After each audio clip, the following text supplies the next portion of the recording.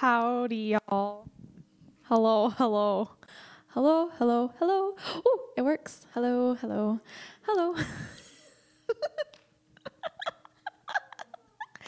It's going to be a good time tonight, folks.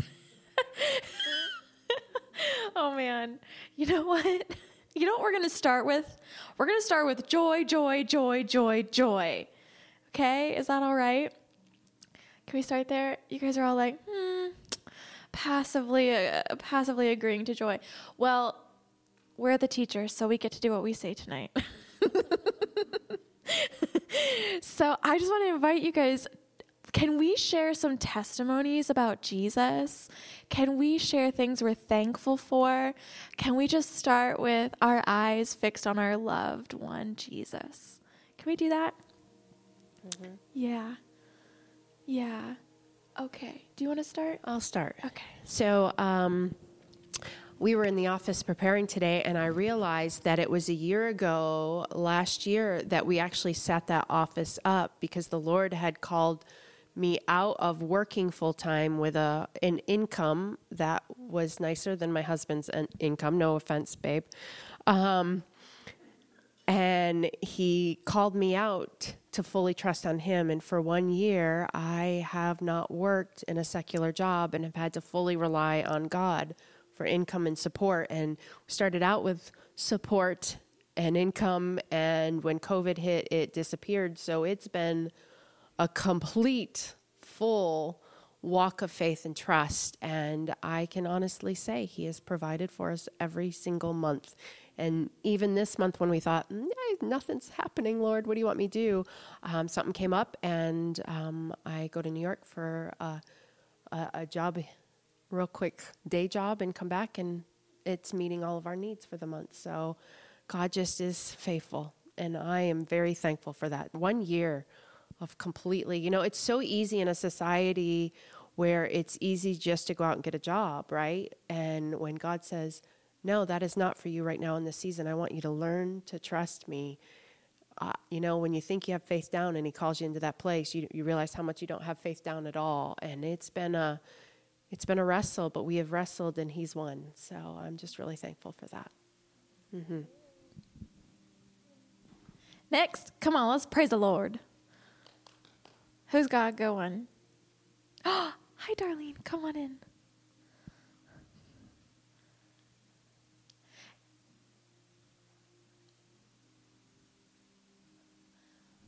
Lynette.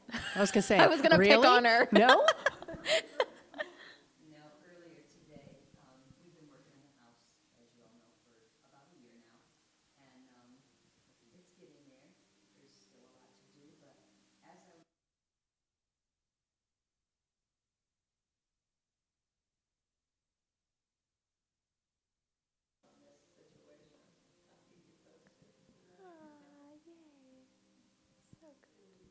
So good. What are you guys thankful for?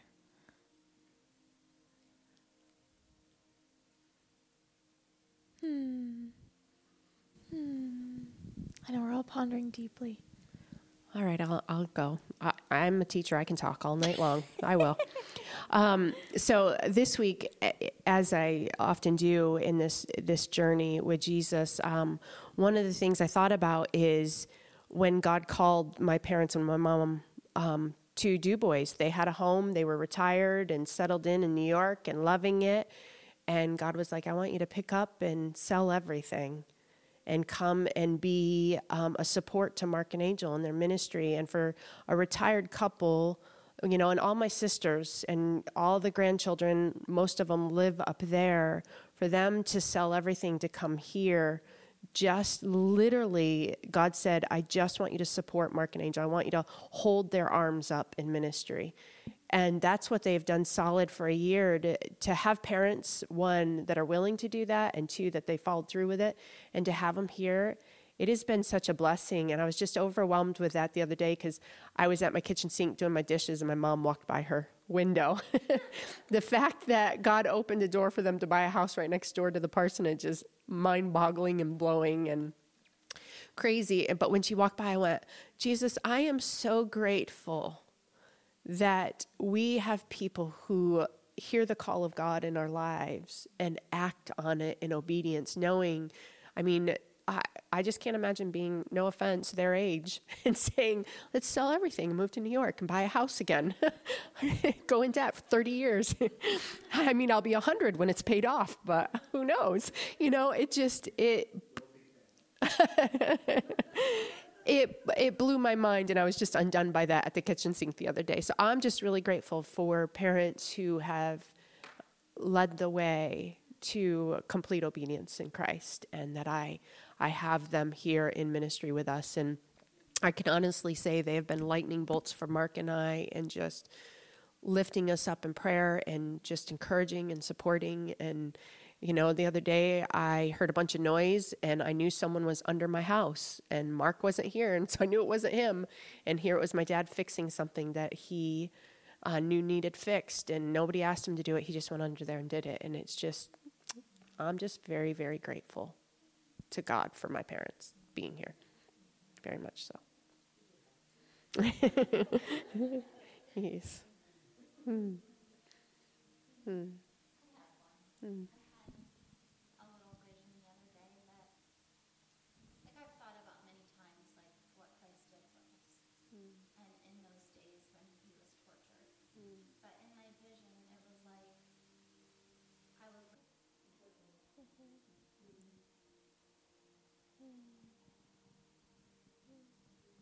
I mean, yeah, like she said, I could go all night too. There are so many crazy things that have happened in the past week. Like, so, you know, we're talking about evangelism. That's what this whole class is about. And I think it was last week or maybe a week and a half ago now, my mom and I picked up a hitchhiker. Again. And, you know, we don't just do it just, you know, to do it. But when the Lord kind of prompts us and you just feel that nudge, because we know you have to be safe. And so I'm checking my spirit and I'm like, no, I have to pull over. Like, I have to check and see if they're okay. And so we did. And she did. She needed a ride and we gave her a ride, and she's sitting in our back seat and we're just chatting and not saying anything necessarily that would give us away as believers. And out of the blue, she says, do you guys go to church? And I'm like, thank you, Lord. I was praying for an opportunity to evangelize. All right, here we go. That's an open door. And I'm like, why, yes, we do. Thanks for asking. Do you? She's like, no. And so we got to ask, you know, well, why not? What's going on? And got to talk with her about her life, and she was real closed off. She didn't want us to know about her life, and that's fair because it's as equally uncomfortable being a hitchhiker as it is picking up a hitchhiker. You don't know, are they going to kill me? Are they going to kill me? And so I understand she was hesitant to give details, but she alluded to really bad stuff going on in her life, in her world. And so when we got to her destination, we just asked her, can we pray for you? And got to pray and really just seek the heart of God for this young woman and share with her God's heart for her. And being able to say to her, like, Jesus isn't finished with you and your story. And she just like welled up with tears and she's like, okay, I got to go. You're going to make me cry. I'm done. No. Peace out. Okay, I get it. We all run from God at one time or another, but he's after you and we know where you live now. So we'll leave you a little note, a little encouragement. But that was like a beautiful moment because as we've been talking more about evangelism, I'm like, God, give us opportunities. And then we host the School of the Presence this past week and we were able to do evangelism. Huh? Do you want to share anything about that?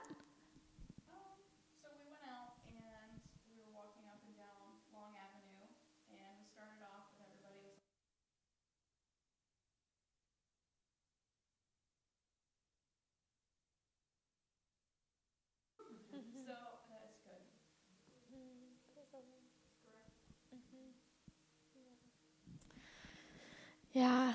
Do you have something? Oh, so just checking.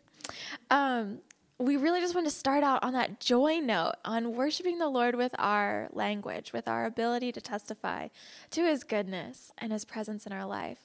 Because we're going to talk about some intense stuff tonight. And so I think it's important for us to start out on a really favorable note. And on that note, we're going to pray and get into it. All right? Does that sound good?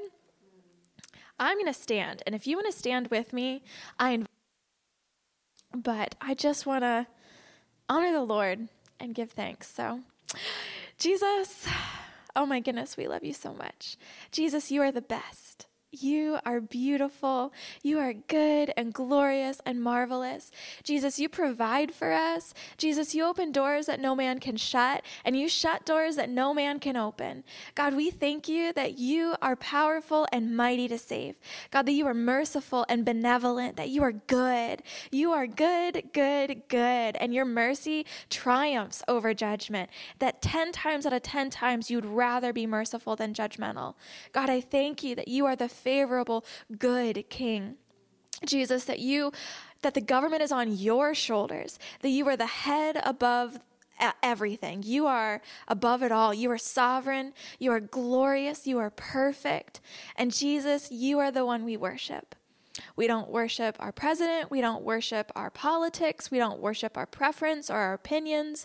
God, we don't worship our family, our children, none of that, God. We say you alone have the first place. And so tonight we lift you up and we exalt you as having the first place, Jesus. And we come tonight humbly before you and ask you to speak to us. We ask that you would teach us, Holy Spirit, that you would reveal truth to us, that you would quicken to our spirit what you want us to understand, and that it wouldn't just be head knowledge, but it would be transformative life knowledge, that what we would learn would become lived truth, that it would become practically applied in our lives, that we would be transformed into your likeness by the things you teach us tonight, God. That's our prayer every time we come to your word, that your word would be a light unto our feet, a lamp unto our path, that you would guide us and direct us and compel us by the power of truth and the Holy Spirit. So, Lord, we thank you tonight that we come into your presence. And, Lord, it is with joy and exultation and worship that we enter your gates. With praise and thanksgiving, we come into your courts, God. And so we rejoice and we bless you, Jesus. You are worthy of it all, Jesus. In your name we pray.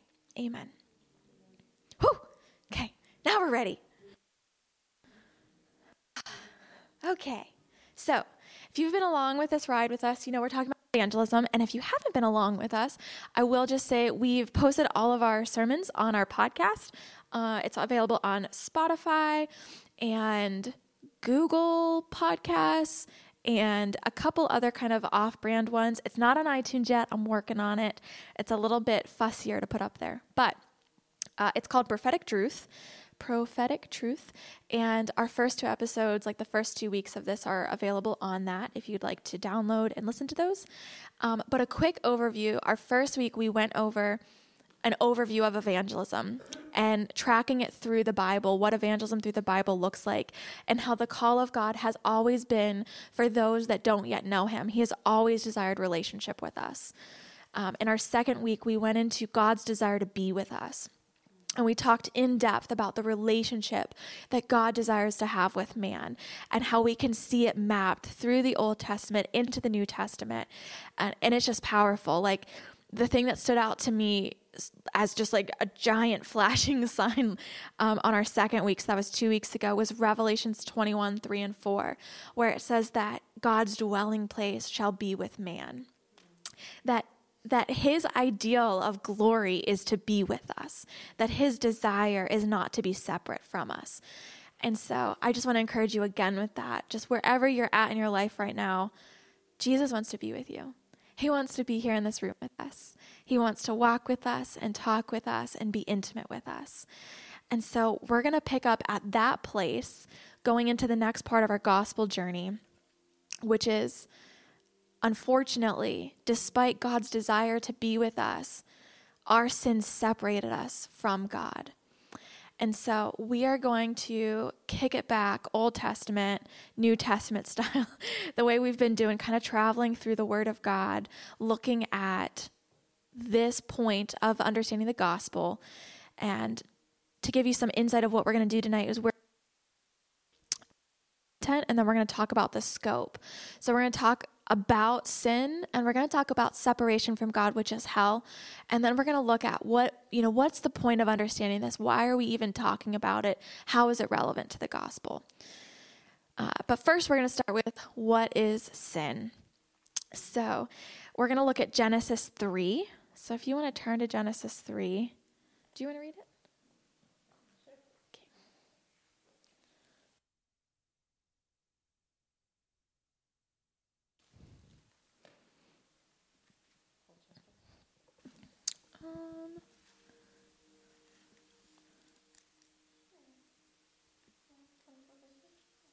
All right. So now the serpent was more crafty than any other beast of the field that the Lord God had made. And he said to the woman, "Did God actually say you shall not eat any tree in the garden?" And the woman said to the serpent, "We may eat of the fruit of the trees in the garden. But God said, you shall not eat the fruit of the tree that is in the midst of the garden, neither shall you touch it, lest you die." But the serpent said to the woman, "You will surely not die, for God knows that when you eat of it, your eyes will be opened, and you will be like God, knowing good and evil." So when the woman saw that the tree was good for food, and that it was delight to the eyes, and the tree was to be desired to make one wise, she took of its fruit and ate, and she also gave some to her husband who was there with her, and he ate. And then the eyes of both were opened, and they knew that they were naked. And they sewed fig leaves together and made themselves loincloths. And they heard the sound of the Lord walking through the garden in the cool of the day. And the man of his wife hid himself from the presence of the Lord God among the trees of the garden. But the Lord God called to the man and said to him, "Where are you?" And he said, "I heard the sound of you in the garden, and I was afraid, because I was naked, and I hid myself." And he said, "Who told you that you were naked? Have you eaten of the tree of which I commanded you not to eat?" And the man said, "The woman who you gave to me, be with me, she gave me fruit of the tree, and I ate." Then the Lord God said to the woman, "What is this that you have done?" The woman said, "The serpent deceived me, and I ate." And the Lord God said to the serpent, "Because you have done this, cursed are you above all livestock and above all beasts of the field. On your belly you shall go, and dust you shall eat all the days of your life. And I will put enmity between you and the woman, and between your offspring and her offspring. He shall bruise your head, and you shall bruise his heel." To the woman he said, "I will surely multiply your pain in childbearing. In pain you shall bring forth children. Your desire shall be for your husband, and he shall rule over you." And to Adam he said, "Because you have listened to the voice of your wife, and have eaten of the tree of which I commanded you, you shall not eat of it. Cursed is the ground because of you. In pain you shall eat of it all the days of your life. Thorns and thistles it shall bring forth for you, and you shall eat the plants of the field. By the sweat of your face you shall eat bread, till you return to the ground, for out of it you were taken. For you are dust, and to dust you shall return." The man called his wife's name Eve, because she was the mother of all living. And the Lord God made for Adam and for his wife garments of skins and clothed them. Then the Lord God said, "Behold, the man has become like one of us, knowing good and evil. Now lest he reach out his hand and take also the tree of life and live forever." Therefore the Lord God sent him out from the Garden of Eden to work the ground from which he was taken. And he drove out the man at the east of the Garden of Eden. And he placed the cherubim and a flaming sword, and turned every way to guard the way to the tree of life. So we see this is how sin entered the world. It started with the sin of Adam and his wife Eve. And this sin, simply put, was disobedience and rejection of God. We're going to look at Romans 5:12 through 14. It says, "Therefore, just as sin came into the world through one man, and death through sin, so death spread to all men, because all sinned.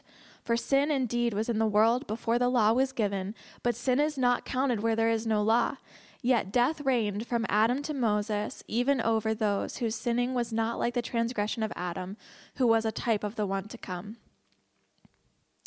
I'm going to jump down to verse 19. It says, "For as by the one man's disobedience, the many were made sinners. So by the one man's obedience, many will be made righteous," looking forward to Jesus who would come. But so we see that this was the original sin. This was the original introduction of sin into a perfect world. And that sin, like I said, simply put, was disobedience and the rejection of God.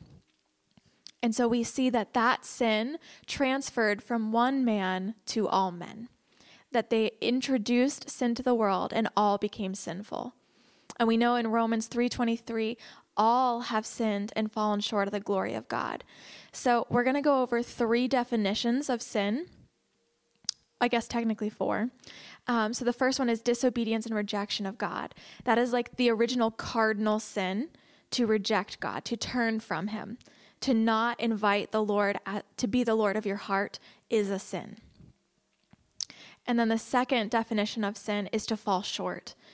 And so to fall short, how we get that is, so this New Testament word of sin, the Greek word is hamartia or hamartia. I'm not quite sure how to say that in Greek, but it's actually an archery term. And that archery term means to miss the mark.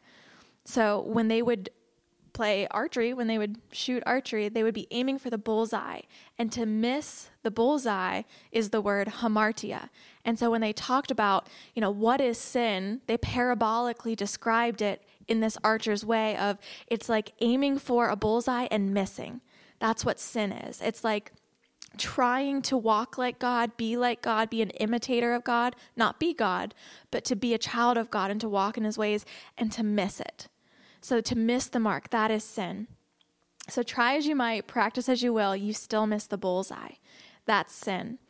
And so when we talk about this mark or this bullseye, and what it is that we're aiming for, is something that can only be defined by God's standard. And it's an absolute standard. It's not relative. Are you sure?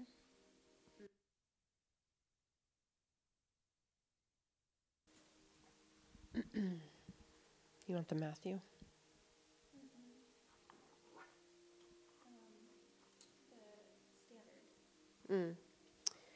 Yeah, so the standard for sin is it's an immoral act considered to be transgression against divine law. It's lawlessness. Okay. Yeah, so if you turn to Romans 9:20, and man, I tell you, when we knew that this was going to be our subject a couple of weeks ago, that this is where we were headed, we both had to wrestle out this subject, just so you know. So it's been a wrestle match with us and Jesus. And, you can say you believe in hell and you believe in God and all of those things, but when push comes to shove, how much do you know? And how much do you believe? And what are you willing to stand on? And so it's been a wrestling match. And so we have read books and listened to sermon and studied the Bible and wrestled some more and cried a lot. So a really good reference book for you, I would highly suggest, it's called Erasing Hell by Francis Chan and Preston Sprinkle. And he wrestled out this very subject, and he does it in a book format where he wrestles out his struggle with all of the questions that we all have about hell and sin and all of the questions that everybody has about hell and sin. And he wrestles it out for you and answers all the questions and points you in the right direction. But I will say it was painful to read and a little undoing, because it's hell. So, yeah, I'm sorry. So he makes a statement about how in Romans 9:20, it's the story of the potter and the clay. We might as well turn there.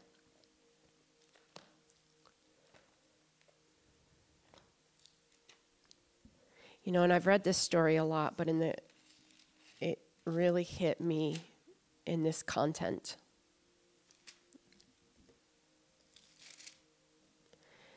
It says, "But who are you, O man, to answer back to God? Will what is molded say to the molder, 'Why have you made me like this?' Has the potter no right over the clay to make out the same lump, one vessel for honorable use and another for dishonorable use? What if God, desiring to show his wrath and to make known his power, has endured with much patience vessels of wrath prepared for destruction, in order to make known the riches of his glory for vessels of mercy, which he has prepared beforehand in the glory?" And when I read that, and I read this in this context, I struggled. I struggled. I'm just going to be real. And so then I read in this book, and he says, we need to become a people that surrender our perceived right to determine what is just and humbly recognize that God alone gets to decide how he is going to deal with people. And he goes on to say, I often hear people say, I could never love a God who would. And he says, who would what? Who would disagree with you and do things that you would never do? Who would allow bad things to happen to people? Who would be more concerned with his own glory than your feelings? Who would send people to hell? But this makes about as much sense as the clay looking up to the potter and saying, I really think you messed up here. Let me show you a better way to mold me. And think of the absurdity of that, of us saying to our Creator, I can do a better job than you with handling the people around me. And it hit me between the eyes, because in Isaiah 55, it says, my thoughts are not your thoughts. Neither are your ways my ways, declares the Lord. For as the heavens are higher than the earth, so are my ways higher than your ways, and my thoughts than your thoughts. And he talked about how, as believers, we often don't want to talk about hell. We hide that aspect of God away from the world because we just don't want to go there. And by hiding it, by not discussing it, by not talking about it, now we have all of these theologies about hell out there that are not truth. And we've done a disservice to a world that is dying and headed there. And so in this wrestle for me, it has been all about hell is real, whether we like it or not. And he is a good father. And his ways are not my ways. And I don't understand all of it.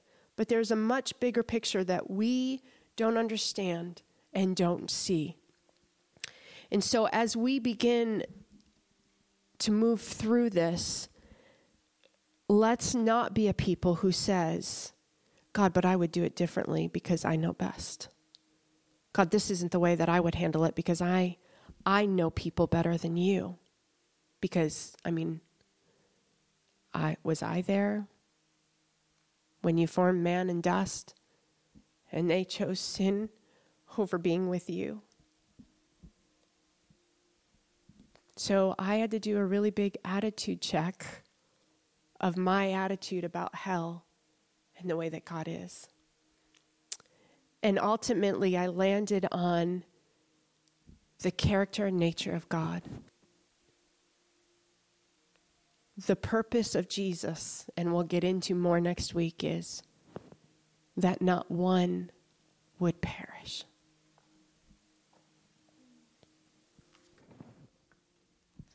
Yeah. So I'm going to jump back a minute to the concept of God's standard being absolute and not relative.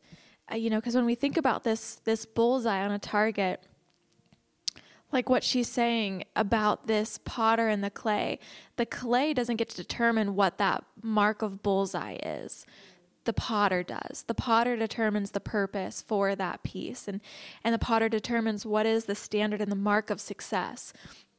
Whether or not that clay pot is achieving the purpose it was created for, the potter gets to determine that. It's not something we get to determine. And so that's what makes hell such a controversial topic is, and it's even something that I think we kind of started to talk about our first week was, well, how do we get to say that person gets to go to hell? Like, aren't they good enough? And well, this person did enough good, so why can't that one go to heaven? Or, why does it have to be only salvation that gets a person to heaven? Why can't just good people go to heaven? I think that those are some of the questions that came up in our first week when we started this study. And it's drawing back to the understanding that, Even Jesus himself said when he was approached by a young ruler who said, you are a good man. And he said, only God is good. No man is good. And so we have to bring it back to this revelation that all have sinned. We are all deserving of hell. We are not good. And I'm sorry to have to tell you that. The people pleaser in me is like, I can't believe you just told a whole room full of people they're not good. But that is the fact of the matter, is we are not good. Only God is good. And so we are deserving of hell. And so God gets to determine what is those marks, what is bullseye. And one of the great resources that I tapped into when studying this out was Ken Ham's Answers in Genesis. And he does a really good job of breaking down these big and scary topics into bite-sized pieces. And so I have this great article that I'm not going to read all of, but just pieces of it. And he shares a couple points that I want to point out. So he talks about, he gives two examples. And one is, imagine a world where there was no God who would give an idea of justice. And justice is right versus wrong, correct? Justice is understanding like this is how, when bad things happen, we deal with it. This is justice. So everyone would do what his own collection of atoms in his brain tells him to do, whether it's murdering someone who gets in their way or stealing food from someone who has more than him. Why would that collection of atoms that compose my brain be any better at determining what is right than the next person's? In fact, many were upset that the Columbine and Virginia Tech shooters killed themselves before justice could be served. And we become angry when we're wronged. We all want justice. And that sense of right and wrong comes only from a standard of morality found in the Bible. So you cannot claim that it is quote unquote bad for God to send someone to hell. There's no consistent logical basis apart from the Bible to claim what is good or what is bad. And then he says, without God's standard of goodness, without a logical basis for claiming something is good, then we become the standard for determining what is good. And when we follow that method of thinking, people like Darwin come up with what they define as good, and they define good as eliminating people that are weak. That's what Hitler did. Just going to throw that out there. He eliminated the weak because he saw fit that that was good. So, and others will claim that lying to get ahead is good. Why would their morality be any different or better than the morality of, say, this is funny, a promiscuous man who claims that it is good for him to impregnate many women? Who am I to tell him that he's wrong, particularly when he's being so successful at passing on his genetic material? I'm pretty sure he meant that sarcastically. That's why I use such a sarcastic tone. But that's what happens when we rely on our determination of good, of what that bullseye is. We are left to create marks that are within our reach that are less than God. And so that's really to bring revelation to what Romans 3:23, for all have sinned and fallen short of the glory of God. God has established what that mark is in an absolute way, and we have fallen short of it. And us falling short of it, Romans 6:23, the payment for having fallen short of that is death, is separation from God. So, sorry, that's kind of heavy. I warned you tonight was going to be heavy. We're going to linger in this heaviness, though. So, like I said, we're going to define a couple variations of sin. So the first one, again, was disobedience and rejection of God. The second one is falling short. The third is an immoral act. It is wickedness. And so 1 John 3:4 tells us that everyone who sins breaks the law. In fact, sin is lawlessness. And we see that in Galatians 5:19 through 21a. It is the works of the flesh. It says the works of the flesh is evident. And they are, and it lists them out. I'm not going to go through them all, but it talks about sexual immorality and envy and bitterness and orgies and all these things that are the works of the flesh. They are acts against God's moral law. And God's moral law is the 10 Commandments. And Jeremiah later tells us it's that which is written on our hearts, which leads us into our fourth point, that sin, the fourth definition of sin, sin is not doing what you know is right. And so this is the law written on your heart. This is the conviction of the Lord. And we see a great example of what that is in Romans 14, 1 through 12. I'm going to jump there. Okay, so you following me so far? So there's this falling short that we're talking about. There's wickedness. I'm not spending a lot of time on that because I think we can look at something and know when it's wicked. You can tell when something is perverse and just wrong, that it's not what God intended. But this sin, not doing what you know is right, can be a little cloudy for some of us. I think we were actually having a conversation about this at one point. But sorry, I'll give you James 4:17 first. It says, "So whoever knows the right thing to do and fails to do it, for him it is sin." And so that becomes the conviction of the Lord. That is that which is written on your heart from the Lord not to do. So these are like extra from the 10 Commandments. So for example, we see this in Romans 14, 1 through 12. I'm going to pick up at verse 5. And it says, "One person esteems one day as better than another, while another esteems all day alike. Each one should be fully convinced in his own mind. The one who observes a day observes it in the honor of the Lord. The one who eats in honor of the Lord, since he gives thanks to God, while the one who abstains from eating abstains in honor of the Lord and gives thanks to God. For none of us lives to himself, and none of us dies to himself. For if we live to the Lord. And if we die to the Lord. So then, whether we live or whether we die, we are the Lord's. For to this end Christ died and lived again, that he might be Lord, both of the dead and of the living." It says, "Why do you pass judgment on your brother? Or you, why do you despise your brother? For we will all stand before God, before the judgment seat of God." Verse 12, "So then each of us will give an account of himself to God." So there will be times where the Lord says to you, "I want you to fast. I want you to abstain from eating." And for you to eat would be to sin. You would be disobeying God's call to fast. If the Lord said, "I want you to set aside this day for me," and you say, "No, actually, I've got my own plans. I got stuff going on that day. I want to do stuff." For you, that is sin. You know, Angel gave a great example. Do you want to give your conviction? Yeah, a few years ago, I would come home from work and have a glass of wine and didn't see anything of it, but I was on didn't think about it, and it just became more and more frequent. Didn't think about it at all. And I was on my way to Russia on a missions trip, and the Lord's like, "Since when did you start turning to a glass of wine to calm your nerves instead of spending time in my presence? And from this moment forward, I don't ever want you to touch alcohol to your lips again." And I was like, for me to drink would be sin at this point in time in my life. So I've never touched it since, because that is my personal conviction. I cannot drink because of that very moment with Jesus. So I don't drink. It's my conviction. Yeah, and so there will be times where, apart from just the 10 Commandments that we know are explicit law of God, explicit moral behavior, God will speak implicit things to you that are convictions for you. You know, maybe he says, "I want you to Sabbath on Thursdays."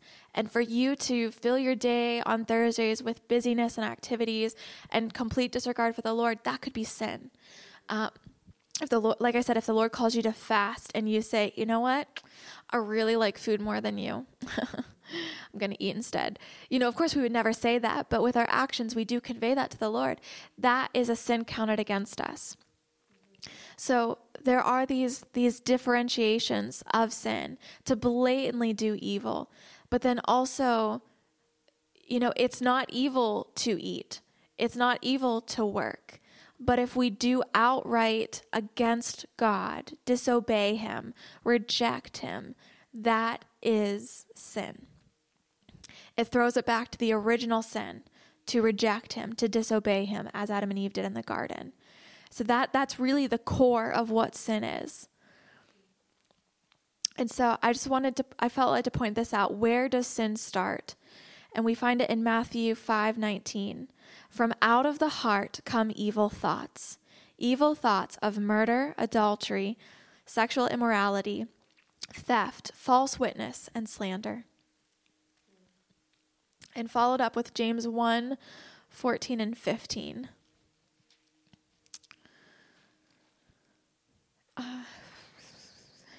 It says, but each person is tempted when he is lured and enticed by his own desire. Then desire, when it has conceived, will give birth to sin. And sin, when it is fully grown, brings death. So do not be deceived, my brothers. So it is this sin that gives birth to death. And it starts in our thoughts. It starts in our heart. And so we have to be so intentional about the thoughts we're thinking and taking inventory regularly, daily, of how our thought life is, how our heart attitude is. You know, if you catch yourself making faces when the person turns around, you probably got to check your heart, you know, or if you catch yourself muttering under your breath, or, you know, like Alyssa had this personal growth victory of not having a comment. That's huge. That's sin being cleaned out of your life, baby girl, like 10 out of 10. That's huge. And so we should rejoice as we grow through these things, that our hearts are becoming more pure, that our thoughts are becoming more pure. But it starts there. It starts with recognizing that in us. Okay, so we're gonna segue, but before we do you guys have any questions about sin? Yeah.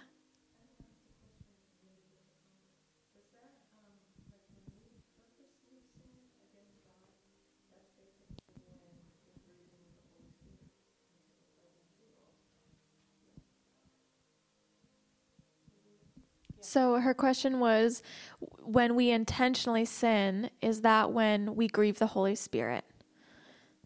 Yeah? Is that true, Mark? Yeah. Yeah. Yeah.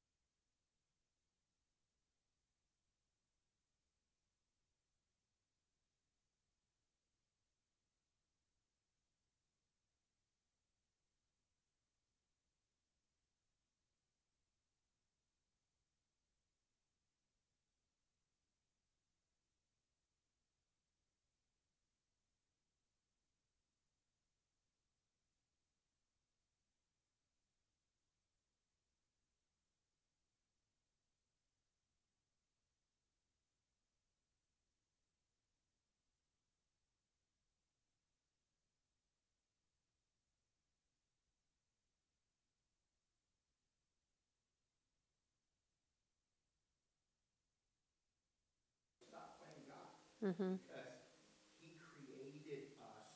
He's the only one that has a right to send us anywhere. Mm-hmm. Amen. Not send us somewhere. Mm-hmm. We have to stop playing God Mm-hmm. with our opinions and ideas on things. Mm-hmm. Yeah. Yeah, it's one of the things as we segue into hell is back in Genesis 3 in the ESV, I have a study Bible. I talked about how by, let me just read it, it'll be easier. Satan has always tempted individuals to believe that they can be like God and decide for themselves what is good and what is evil, what is right and what is wrong. An unexpected result of trying to be like God was the reality that Adam and Eve separated themselves from God Almighty and became false gods to themselves. Just let that sink in for a minute. People still today try to gain moral knowledge and make ethical judgments using their own reasoning rather than God's word. But God is still the ultimate judge of what is right and what is wrong. You know, and we were talking in that moment is the whole reason hell was created because a lead angel decided that he would be a better God than the God that was there. And so hell had to be created in the first place. And then Adam and Eve decided that they had better judgment than God. And so sin came into the world. And to this day, that is still the wrestle that we wrestle out, because when we make a judgment in our own lives of choosing sin over God's ways, it is in turn making yourself a God in your own life that you know better than he does, and your ways are better. And that just so you know that my wrestle, my rebellion went real low, real fast, because it was like, God, I have no right to anything at this moment in time, that you are the ultimate judge, and I don't want to be a God in my own life and make my own judgments. Yeah, there was this crazy verse. Let's go to it. It's Matthew 23:15. Man, it like rendered us speechless when we read it, and we read the commentary on it. I'm like shook, y'all. I did like Bible search keyword hell, and I was like, let's see what comes up. And this verse, and I went, I've never read this verse in my life. How is that even possible? I thought I've read, I probably have read it, but it didn't stick out to me at the time. But when I saw it, I was like, oh my word, it says that. And so it says, woe to you, scribes and Pharisees, you hypocrites, for you travel across the sea and land to make a single proselyte, which is a disciple. And when he becomes a proselyte or disciple, you make him twice as much a child of hell as yourself. Oh, that's like a firm backhand from Jesus to the Pharisees. Can you read the commentary? Yeah, so in the commentary down below, there's a lot. It just says, Jesus describes the character of false teachers and preachers as those who seek to be popular with others, who love honor, who want to be highly honored because of their positions and titles. And that's exactly what the Pharisees and Sadducees had done.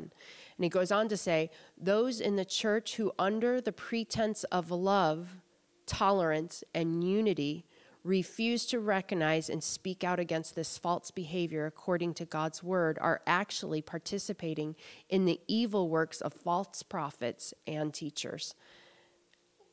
And I was like, oh. Yeah. And that's what we as a church have allowed, because we've been so afraid to show this side of God to a lost and dying world. We have become false teachers and false prophets and said that everybody goes to heaven. That's God's heart. It's what he wants. It's why he sent his son. But the reality is there is sin and there is hell, and we get to choose where we spend eternity. Whew. All right, so let's dive into hell. Is hell real? It's actually a question that a lot of people ask. And if you were to ask people on the street, do you believe in heaven and hell? They'd probably say, I believe in heaven, but not so sure about hell, right? But hell is real, and Jesus talked a lot about it. And one of the places that he talks about it is Matthew 25, verse 41. And it's here where he elucidates the purpose of it and who it was made for. Mark kind of stole our thunder a little bit, but that's okay. No shame in getting to the good news faster. Amen. Amen. So verse 41 says, then he will say to those on his left, depart from me, you cursed, into the eternal fire that was prepared for the devil and his angels. So this tells us what the original intention of hell was, that it was prepared for the devil and his angels. And you can see the fall of Satan in Ezekiel and Isaiah as told by the prophets. And we know, like Angel had just shared, that Satan was originally the choir master of heaven. His job was to release the Hallel in the kingdom of heaven. It was his job to call the angels to worship the Lord. And through his pride, he believed he could be a better God than God. And so he fell, and the Lord cast him out of his sight. And that is why God created hell, was not for us. God never, ever wanted separation from us. Never wanted it. He created hell for the devil and his angels. Unfortunately, it's when we choose to become children of hell and children of the devil that we get condemned to hell. So the question, who is hell for? Hell is for those who reject God. It is for unbelievers. But remembering the fact that we are all sinners deserving of hell. And there was a quote in this book, I don't remember where it's at, if you can find it, but it talks about how, let's see if I can remember, how, it's the Romans consciousness of God. Do you remember? He talks about how when God created us, he created us with an awareness of his presence. And we know that from Romans 1:20, that so that there is no excuse for any. We are all aware of the invisible properties and attributes of God surrounding us, that no one would have an excuse for not knowing God. And so we can be condemned by not just choosing to become a Satanist, choosing to do the most evil things ever. We are condemned by not accepting Jesus. And reading this article from Ken Ham, it was really a response to a woman who wrote in, and she had said to him, if a person leads a good life but isn't introduced to the Christian faith and doesn't accept Jesus as their Savior but is good to their fellow man, how can God punish them with eternal misery? And he answers her just beautifully.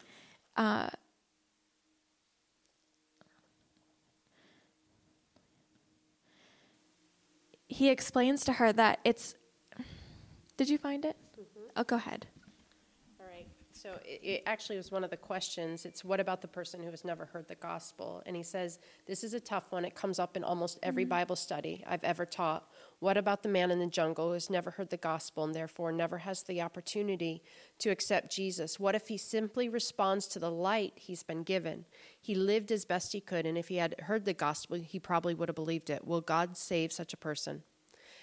And Francis goes on to say, and everything in me wants to say yes, because saying yes makes sense. Yes seems fair. But here's the problem. There's nothing in scriptures that says anyone will be saved apart from faith in Jesus.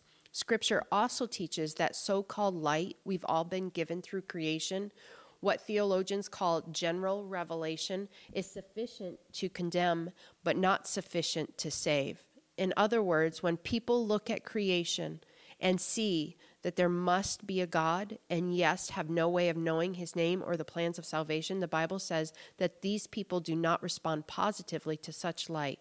And in Romans 1 it says, for the wrath of God is revealed from heaven against all ungodliness and unrighteousness of men, who by their unrighteousness suppress the truth.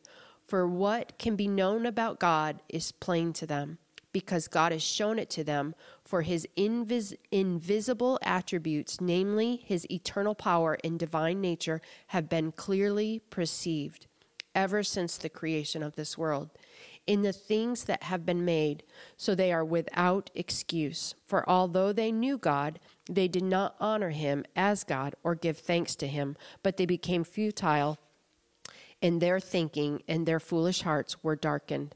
This passage says that all people have been given light, a general knowledge that there is a God, and yet all people reject this knowledge and are therefore without excuse. Mm-hmm. Yes. Yep. Yes. Yep. And yeah, man, and that just brings a heaviness to evangelism, that we have a responsibility to live a life that draws men unto a Savior and preach the good news wherever we go. We have a responsibility, and the heaviness of the message of hell should compel us to that responsibility.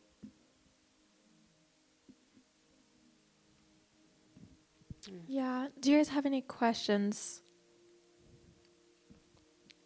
Honestly, any questions about hell, about sin as we're talking about it?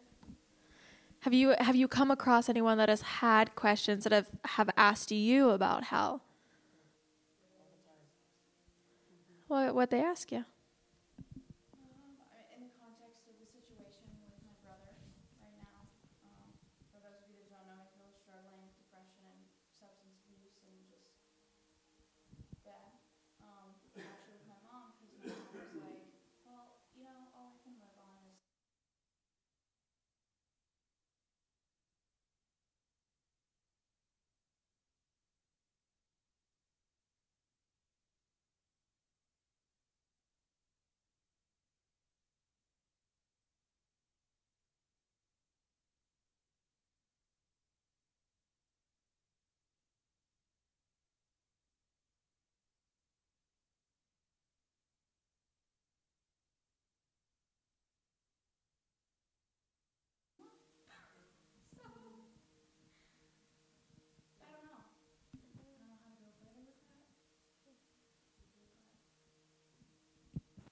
Share the gospel with your brother again and again and again and again.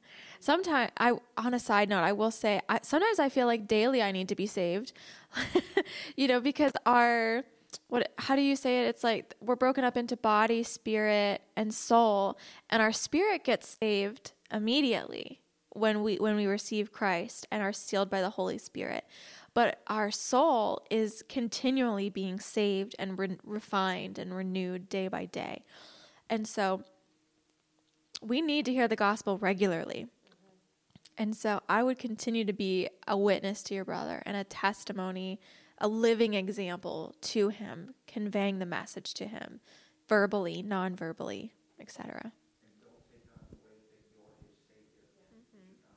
He has heard the truth before. He knows the truth.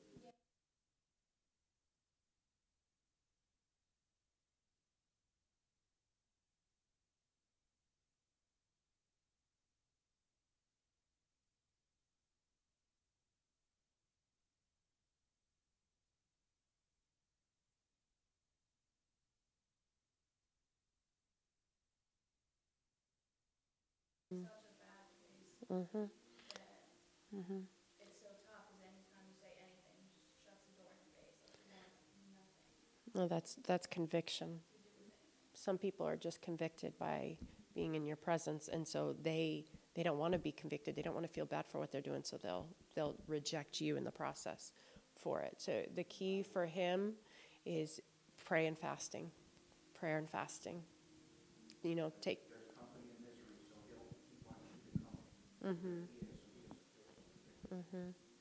Yeah. It's also going to be a pulling Mm-hmm. probably at some point where he's going to try to pull you away from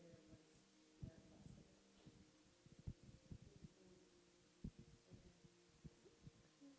So you mentioned Francis Chan. Well, John.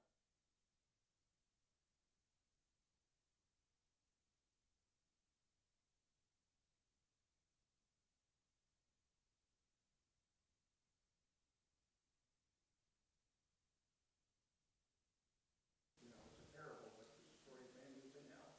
Mm-hmm. He's describing it, and he finds out, so Mm-hmm. it can get pretty graphic. Yeah. You guys are being gentle. Mm-hmm. Well, it's because we are so undone by it. It's a wrestle we all have. I don't want to think that there's anybody in my life that would choose hell and that they're headed there. So my heart is, God, I want them in heaven with me. Why does there have to be a hell for them? You talk about the fear. There really needs to be a healthy fear Yeah. of God himself. Yes. Let alone hell. I mean, it should shake us to our core. Yep. That it's real. Because it's supposed to shake us for a good reason. Mm-hmm. Worse, I mean, I know we're speaking to believers, and so I want to speak to believers for a minute and then give this scope and trajectory of why is this relevant for the gospel.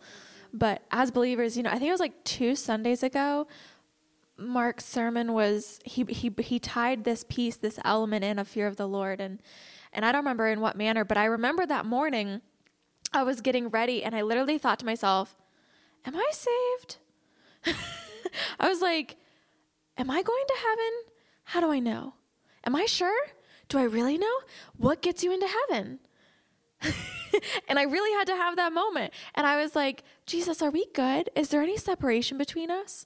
Because separation from God doesn't have to be a big sin. It doesn't have to be becoming a serial killer.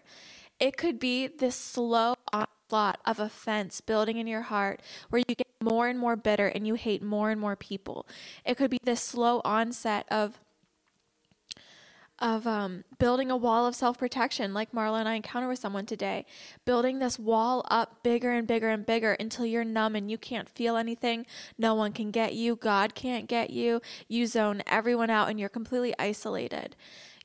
Separation doesn't have to just be that moral wickedness. It could be what you should do, but you're not doing it. And it's that slow build that creates more and more disconnection from God. And so I want to challenge my room full of believers to check your heart, because while you guys aren't unbelievers, you're not going to hell based on rejection. I want to encourage you to continue to purify your heart before the Lord. and to seek deeper connection, continued connection, longer stamina and endurance of connection with the Lord. Because our soul does need to be constantly saved and renewed and transformed in his presence. But I do want to speak to the purpose.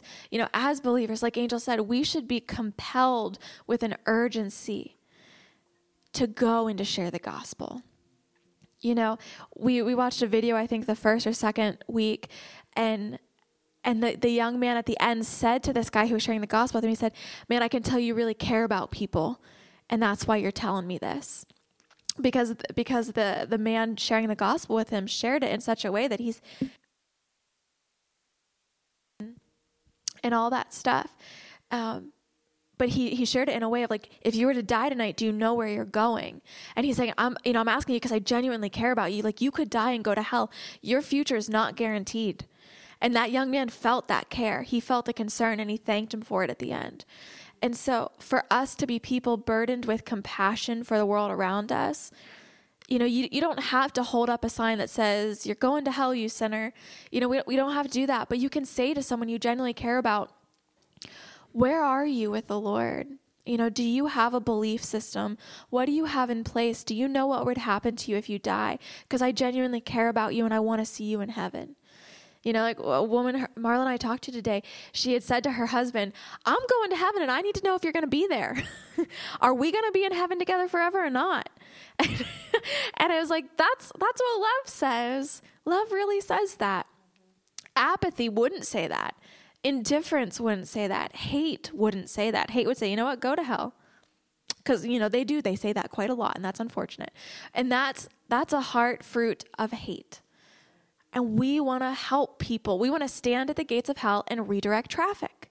We want to stand there so the gates of hell would not prevail.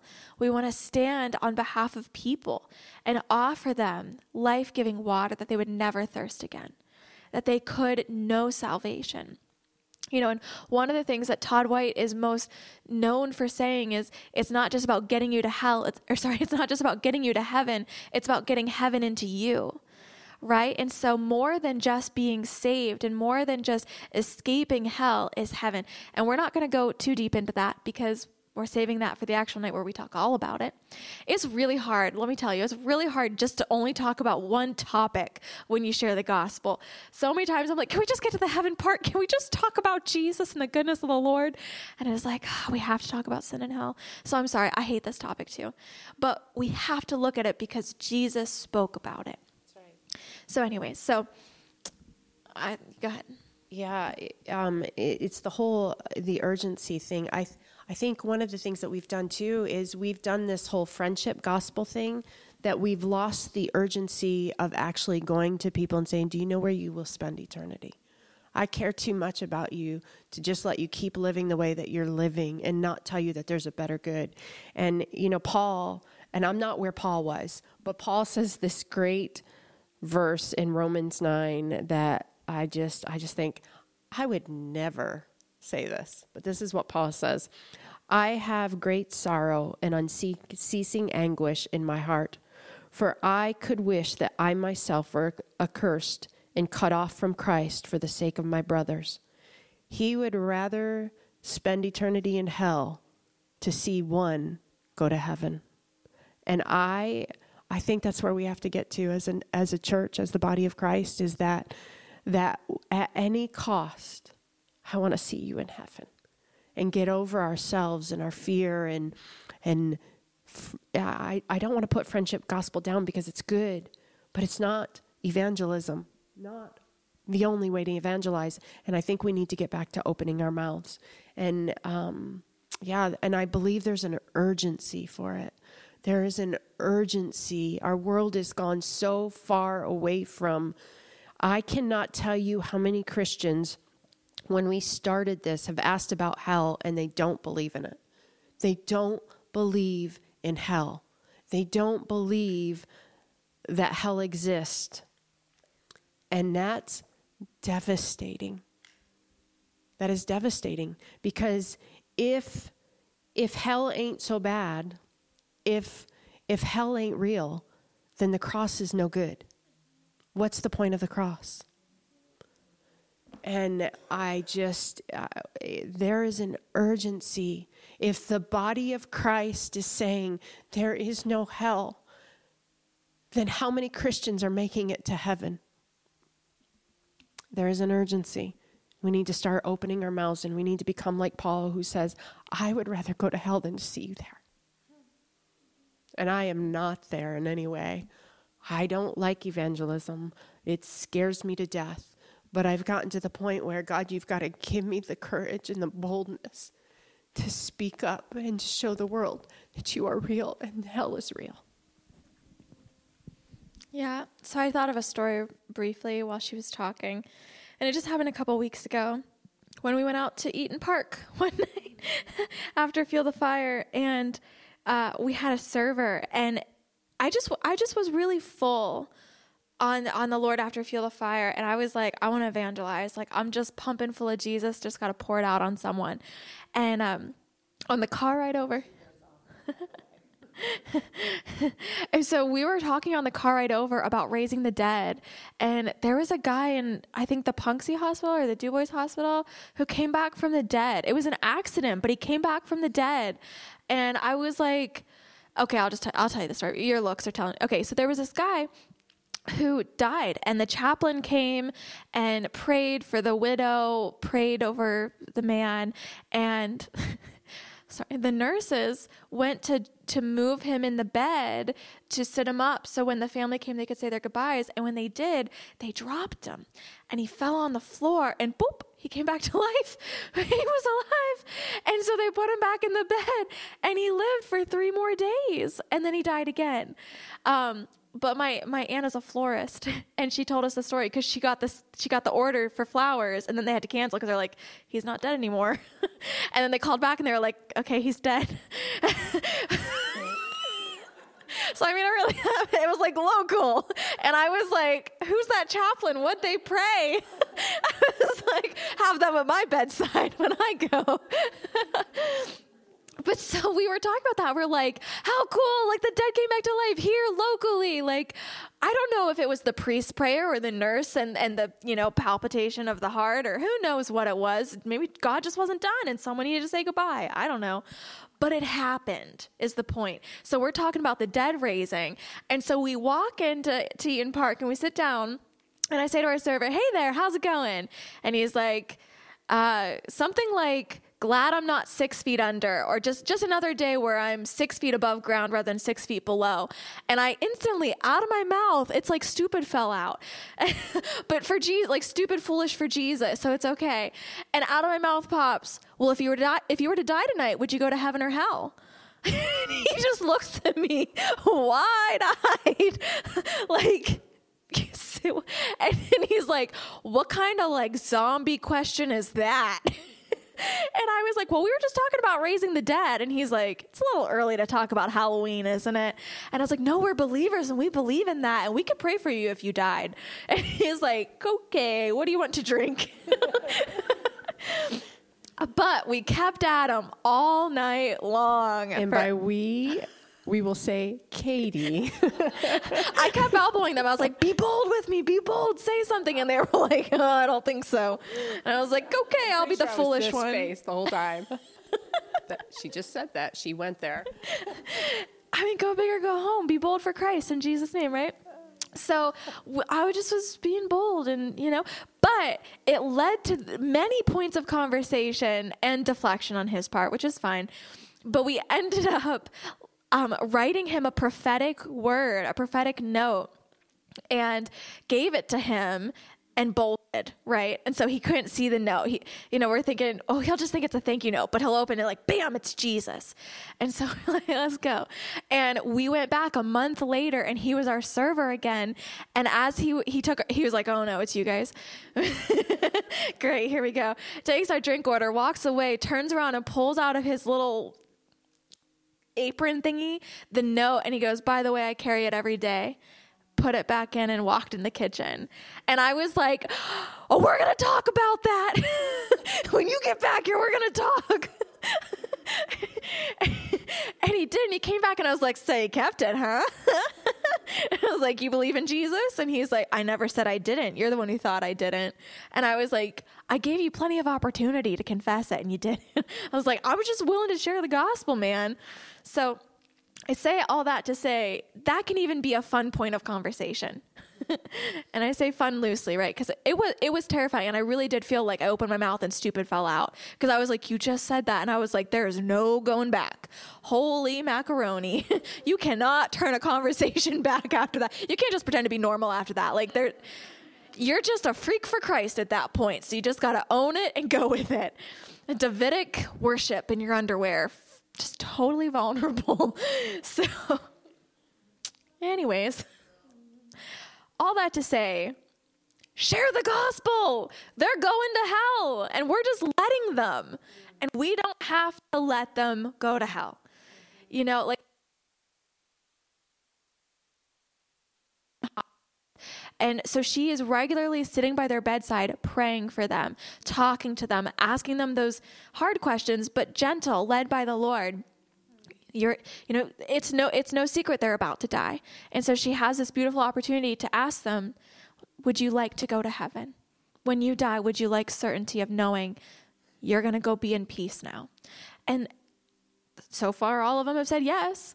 And so she's literally standing in front of the gates of hell, redirecting the traffic. There they are, about to go in the gates of hell. And she's like, that's not your only option. You could go a different direction. And when someone's offered that, they choose it. There are very few people that go, sign me up for hell. The ones who do think that there's a party in hell, right? And there is no party in hell. And so it would be good to encourage those people with questions. Well, how do you know your friends are going to hell? How do you know they're going to party in hell? And explaining that it is isolation and darkness. It is not partying with the devil himself, the king of rock and roll and sex and drugs. It's not that at all. There's just so many misconceptions around it. And so it's healthy for us to open dialogue around these topics with the people we love and to be bold enough to ask them the hard questions and say, it's okay if we disagree. We can agree to disagree for this time. My opinion's not going to change. I hope yours will. If they don't believe in hell. But having those dialogues and just opening it up, and you won't believe what the Lord will do. I often find with all the students that I've worked with over the years, I would always get in such distress over the conversations I had with them when they would open up and share things. I'd be like, oh man, they are in dire straits. Like if they don't get their lives worked out with Christ, like they're going to go down a bad path. And I'm like worried about them. And I'm like, I can't even believe they said that. I can't even believe they believe that. And then before I know it, a couple days later, they'll come to me and they'll be like, had a couple quiet times since we talked and the Lord's totally changed my heart. And I'm like, we don't have to discredit God from the conversation. Like God is very capable of explaining and bringing conviction to a person whether or not hell is real, if we give God that opportunity.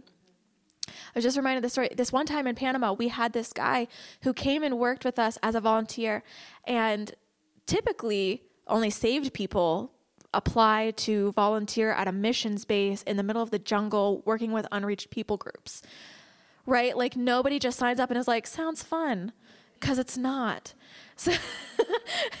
So like nobody does that. We're like, must be saved. Like it wasn't even a question. Didn't even think to ask it. He gets there. He is not saved. And the more we talk to him, he's like, it's so important to love demons. It is just so important that we love even our enemies. The good teacher Jesus taught us to love our enemies. So you just love the devil with all your heart, mind, and soul. And we're like, oh boy, this is bad. This is bad. I was like, where do I even start? And so I have a couple talks with him, and I leave scratching my head, and I'm like, dear Jesus, you're going to have to do something drastic, because I can only explain that hell is real so many times to someone who says, but God is love, and it's all a feel-good, hippy-dippy, woo, quasi-posse vibes. And you're like, no, son, wake up. And so I pray for him. I pray for him, and I'm like, Jesus, I know hell's real. And you know hell's real, but this boy doesn't. Can you show him? Amen. And I'm like, there. I'll talk to you later. He comes running up the stairs at 5 a.m, banging on my door the next morning. And he says, I need to talk to Katie. I need to talk to Katie. And I come out groggy-eyed and I'm like, what is going on? And he says, God took me to hell last night and I'm wrecked and I need to process. And I'm like, what? What? And in the same way that we can have dreams and visions in the night where Jesus reveals himself to us and speaks to us, right? Jesus revealed himself to him in that night in a dream and took him on a journey to hell and walked him through different doors in hell. And he had the most vivid experience where he was beat and tortured by demons because he really was living apart from Christ. He couldn't confess Jesus Christ was the Lord and Savior of his life. He was all roads lead to love and all roads lead to life kind of universal idea. And so when he got there, the demons told him basically the only thing we can stop, or the only way we stop is if you say the name of Jesus. Like they gave him the secret code and he was like, okay, Jesus. And they stopped and Jesus came and stood by him and took him out of it. He said, I needed you to understand that was real. That's a real place and you will really go there if you don't call on my name for salvation. And so that boy was like, I need you to lead me to Jesus right now. I do not want to end up there because it was such a radical experience for him. I mean, it was bad. Like he went in depth, the evil things that happened to him in his dream. And I mean, I've never heard anyone have that kind of experience ever. But when I listened to him, I was like, there's no way he could make this up because he didn't believe in hell. He couldn't just make this up. So we prayed and he received Jesus. And I didn't have to do anything. I planted seeds. I was like, okay, here's where the scripture says it's real.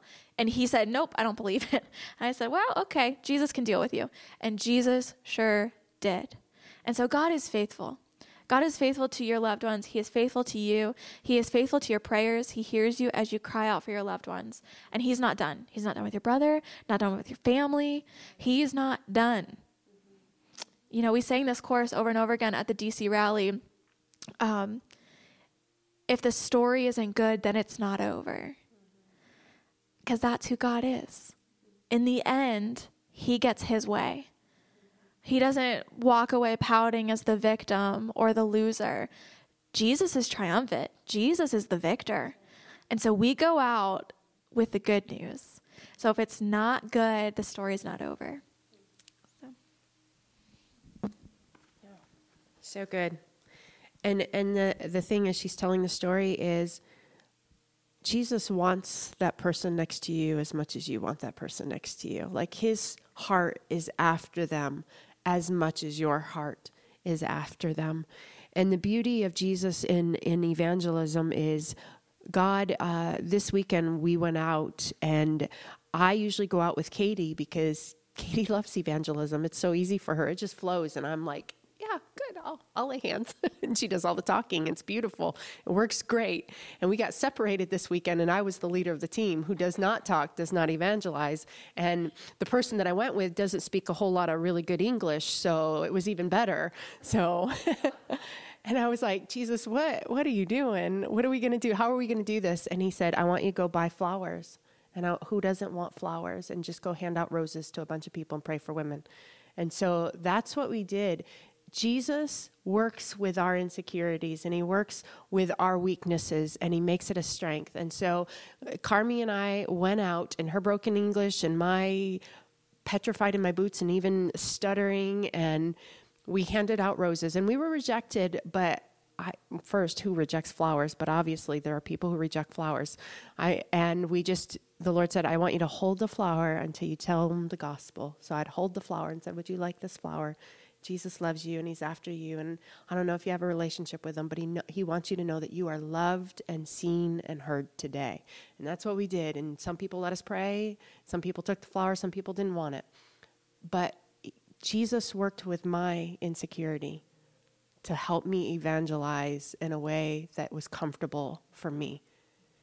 Because he loves me as much as he loves the person standing in front of me.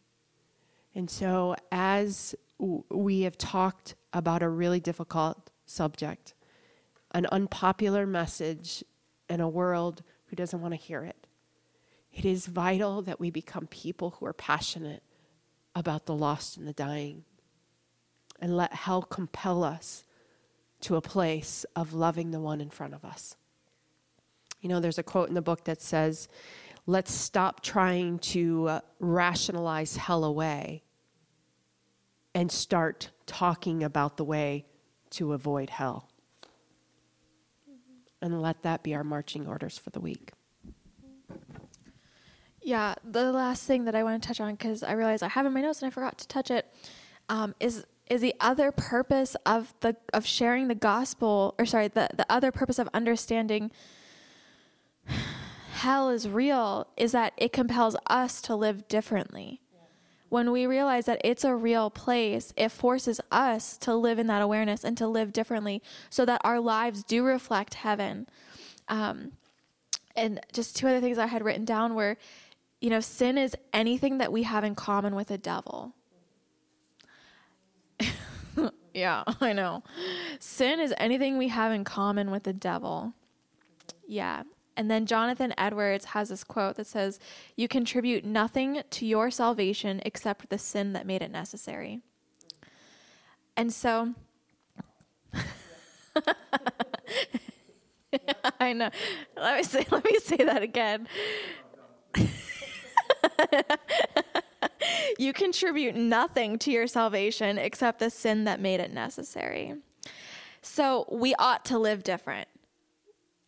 And living different means living a lifestyle of repentance. And repentance is actually a joyful thing.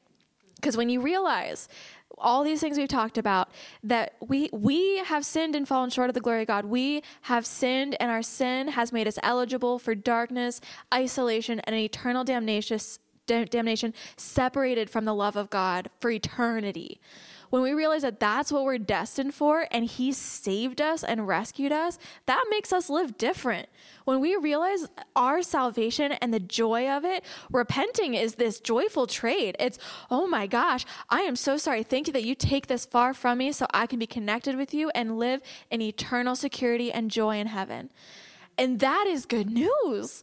And that's the good news we get to go tell people is we're living this lifestyle that is radically transformed. Some of us have just been saved too long. We forgot. We forgot that sin equals eternal damnation and separation from God. And so salvation is a joy experience. It is a joy explosion. It is, holy moly, me oh my. I am free because sin equals slavery. It equals death. And sorry, I got back on a soapbox and I started preaching again. But it is joyful. So we ought to live a different life. Our life ought to look joyful. It ought to be a lifestyle of repentance, trading God, our sin and slavery for freedom and destiny. Whew. Okay, I'm done.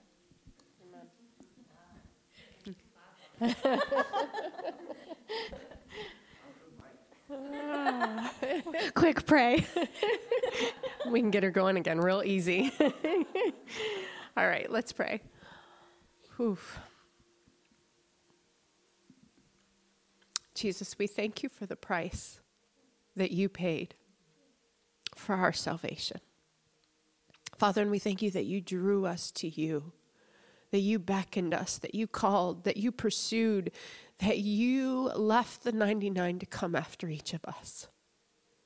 God, and may we never, ever, ever take that gift of salvation for granted. Lord, may we be undone by it all the time to a place that compels us to surrender our life to you daily.